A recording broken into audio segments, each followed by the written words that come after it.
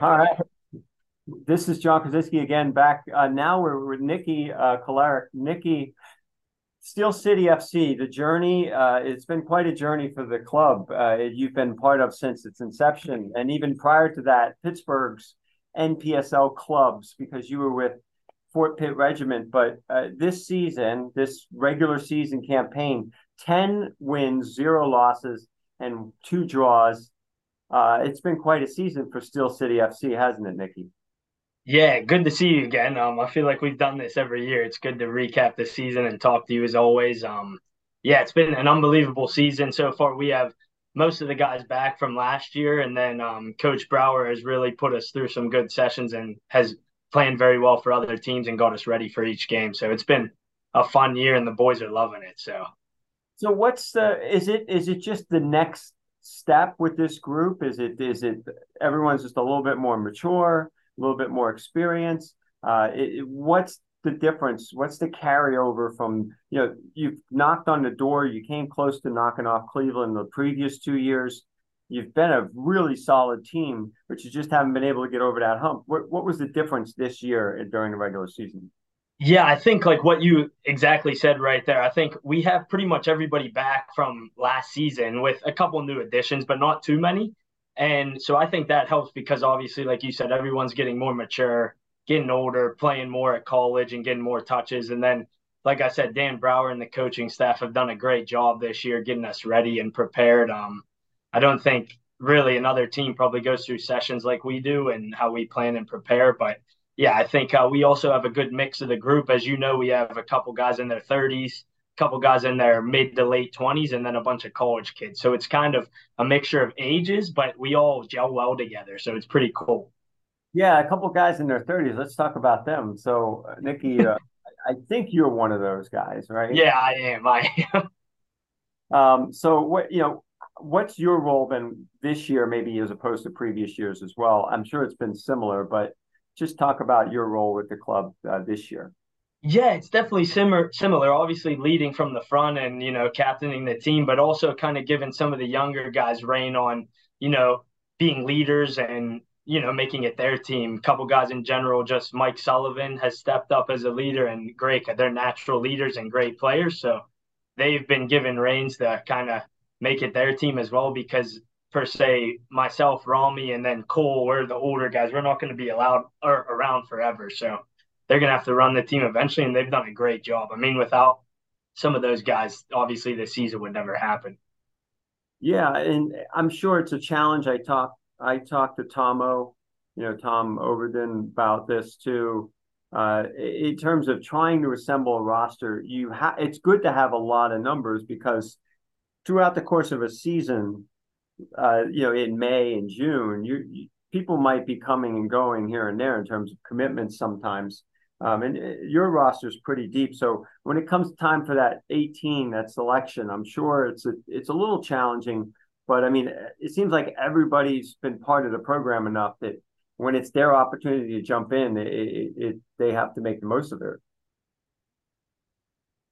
No, definitely. Yeah, I think that's one of also another one of our strengths is we're pretty deep this year in the past years where we can play.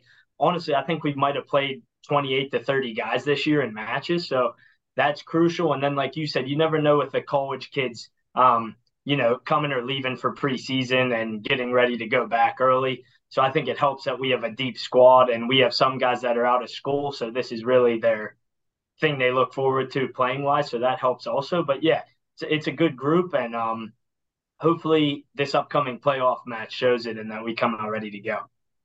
All right, so you're 10-0-2. You've had a couple tough games. I'm sure competition is pretty fierce in the Great Lakes Conference. But again, Cleveland, you drew them. They'll be playing, I believe, Michigan is the other team. Yep. They have they're not the same program as the Michigan Bucks, are they? Or No, they're not. They're different. Yeah. that's where you played one year, right? Yep. I played there back in 2013. So almost, man, this is going to make me sound old, but 10 years ago, and we won the whole league. So that was pretty cool. So I wonder, I got to talk to those NPSL guys and their communications guy and find out like who's who's the longest tenured NPSL player. You might be getting into that territory. yeah. Anyway, yeah, but so these are, I believe, those are the two squads remaining. They'll have to play each other for right to play against Steel City FC. Yep. What what do you expect in a match against either one of those? Just tell us about those two teams. Yeah, so basically, obviously, the past 3 years, including this year, we made playoffs, and 2 years, 2 years ago and last year, Cleveland has knocked us off both times. So obviously, they're familiar to us, and we know them, and we know what we're going to get with them. But it's always a good match with them. They have some veterans, as we do at Steel City, and some great players. And then Michigan Rangers actually just came into the conference this year, so they're quite new, but they're also a great side and very good in possession. They're probably one of the best teams and honestly the whole NPSL at possession. They have a couple midfielders who played at like Michigan State and stuff, so pretty solid players and good team. So, but it must be nice to have that advantage, have that extra little bit of rest. You've been on the other side of it. You've had to play on a quick turnaround in the middle of the week, and each time last recently you've had to play at Cleveland, I believe. For Yep. yeah, so that must be nice to have that rest, and then of course the home field advantage. I don't think this will be a first for the club to have a home playoff match. Yeah, and like you said, the rest is crucial because I think they're playing Wednesday or Thursday, if I'm not mistaken, and then they have to come. Whoever wins obviously has to come to us Saturday. So the rest is very important, especially for guys like me getting older. I could use a couple of days off, but yeah, it's huge because we get to see who we play, and then yeah, hosting a playoff game at Founders is going to be unbelievable. I think we should have a pretty good crowd out there, and the atmosphere is always good. If you've never been, I suggest coming for this game.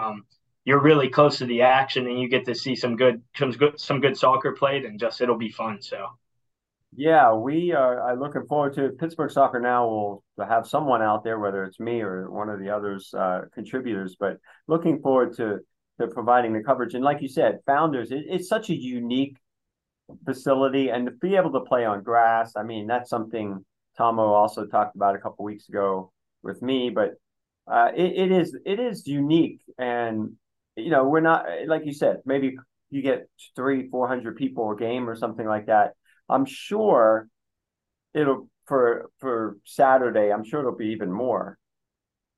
yeah, I hope so. That I think hopefully I think we're coming up with a little slogan, maybe pack founders or something. We'll see. But hopefully it's packed and it's loud and we're gonna play some great footy for people to watch. But yeah, I think it founders is definitely a little bit of advantage for us because we know how to play on it and it's grass, but I don't think it's any different than playing anywhere else. I mean, it's obviously one team versus the other, and the better team will win that day. So I quite like it. I think it gives a little bit of a kind of replicate to like I guess like a lower tier English soccer level field where like you're up close and there's kind of a building behind and you can have some beers or food, whatever you enjoy. So I think it's pretty good.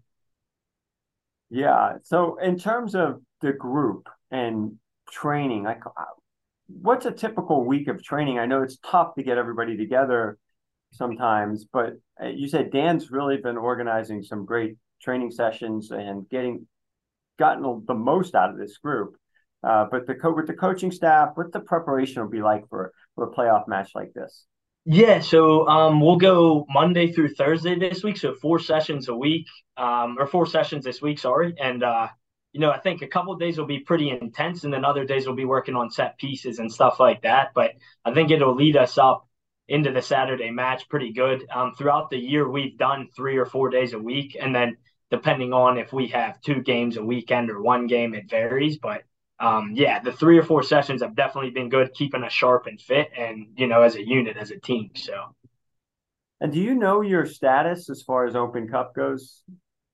So I'm a little confused on that, unfortunately. But I thought if we won our conference like we did in the regular season, we would clinch. But I don't think it's like that. I think if we win this next game against Michigan or Cleveland, we will clinch. And then obviously, I mean, I would love to see if we could win a couple matches and then possibly play the Riverhounds because I think that would just be great for the city in general. Just two Pittsburgh teams.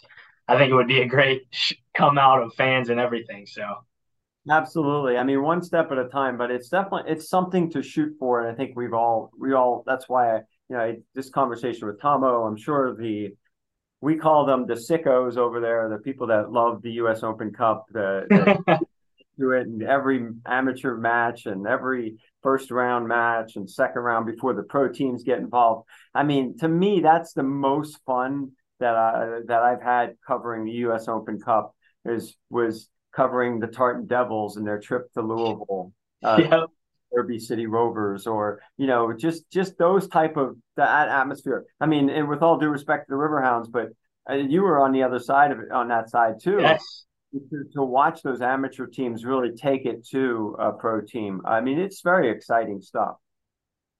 No, it really is. Like you said, I was on a losing end at the Riverhounds, I think in 2016, doing amateur team. And then when I played PDL in Michigan, we made quite a run and I think ended up playing a USL team as well. So been on both ends and it's definitely a cool tournament. And obviously, I think it grows the game here in the US. Yeah, and of course you've had this role. You talked a lot about leadership earlier in the interview, and again, you get a lot of these younger guys. They're hungry. They want to to prove themselves. I'm sure even just playing in the NPSL with a lot of these young players, they're striving. Some of the guys that are playing in college, they want to make their mark when they get back into preseason with their college teams. But um, I'm sure that there's a little bit of hunger with this group. I sense it. Oh, yes, there's definitely hunger with this group, especially the past 2 years getting knocked out by Cleveland. And, I think a lot of guys have aspirations on this team to do well this year and continue doing well for this club and then their colleges and possibly go on and play pro. I mean, I think almost every kid in college has aspiration to play pro on this team. And I think we have quite a few guys who actually can make it if they stick with their work ethic and stick to getting touches and staying fit. I think it's possible. Yeah, and it's tough. I had this conversation with some others as well, Tomo, and even Ryan Finagi, who's been coaching the Beadling group. It's tough to single out the players, but I'm sure we'll see now as the playoffs come and get involved, and we start covering some of these matches. I think we'll see who really comes to the forefront in terms of contributing. But contributions can come from a lot of different guys, right? Well, that's really Oh, definitely. that's how it's been too. Yes, definitely. I mean, I want to say we have like our goal scoring leaders this year. I think everybody's chipped in so much that we don't necessarily have someone who's like over the top in goals, but yeah, we're so deep that everyone's contributing. A couple of guys who came back who I would love to shout out Tate Money. He's been an absolute force for us up front. And even Anthony DeFalco has been good on the wing for us, but there's honestly too many guys to name. So I feel like I'm doing a little bit of disservice to them, but Two Duquesne players, right? yes, two Duquesne players. Yep.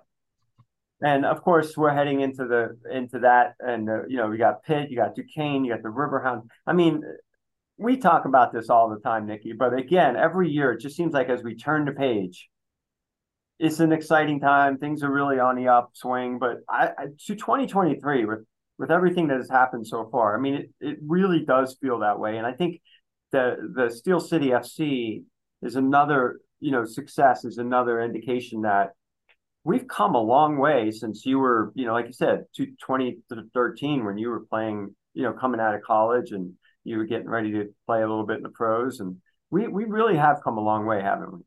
Oh, definitely. I mean, the level has definitely grown so much in those 10 years, like you said, when I came out of St. Francis. I think even when I was playing youth, there's such a different in quality and just the players, even like athleticism. But yeah, it's honestly great to see because you want to keep growing this game in Pittsburgh. And it's Pittsburgh's such a sport town, not necessarily soccer, but it's getting bigger, like you're saying, and more popular and getting better and everything. So I love to see it. And yeah, I mean, like you said, this year, obviously, we're doing good. The women's team for Steel City's doing pretty good, and then the Riverhounds, obviously, the past couple of years have been top of the table every year, so that helps tremendously. Yeah, and finally seeing those crowds, the 5,000. Yep. We've never seen 5,000 every game. Like it's pretty much been a sellout every game. So I think we've finally gotten to that level. And I think COVID really slowed some things down. But one thing about COVID too, your club, it was, you guys were doing stuff like you were involved. There was a small cup in 2020, little competition. Like you did whatever you could to keep things going, and I think that was really important.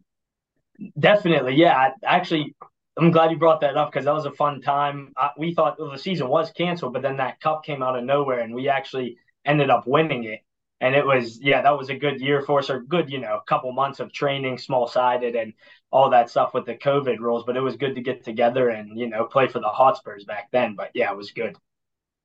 All right, well, Nicky, I can't tell you how happy many people in the Pittsburgh soccer community are to see Steel City FC really making waves and doing good things. But you still got work in front of you, and we'll encourage everyone to get out to Founders on Saturday. Has there been a game time finalized, or we're still waiting on that? Yes, I want to say it's 5:30. I'm pretty sure. Okay. All right. Well, hey, if somebody can make it out there and still catch the end of the Riverhounds game on their streaming service or whatever, that might make for a good doubleheader. In fact, one of our sponsors, we're being sponsored this month by Glory on the Grass soccer tournaments out in that'll be in Gibsonia on Saturday. So it's going to be a busy day for a lot of us in Pittsburgh soccer community. But yeah, looking forward to it. And looking forward to, Nicky, whoever you play, Michigan or Cleveland, I think it should be a very exciting moment for the organization that you've been a part of for so long.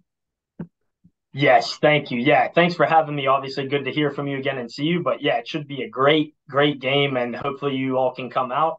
And we look forward to seeing you there. All right. Thanks, Nicky.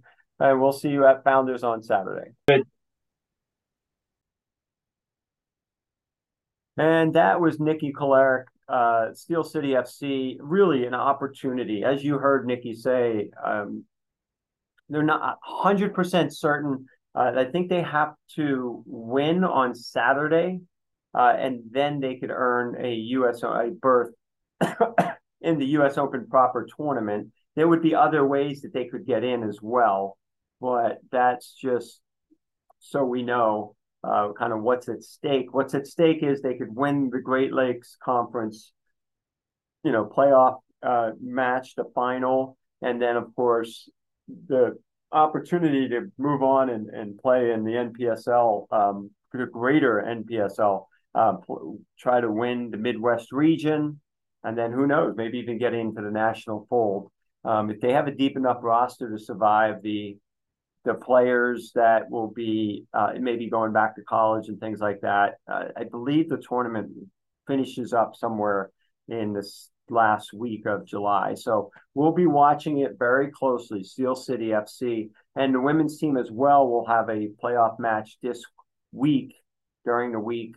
Look for more details to follow on Pittsburgh Soccer Now. All right. Well, this is John Krasinski for Pittsburgh Soccer Now. I'm signing off, but not signing out completely. We've got a busy week.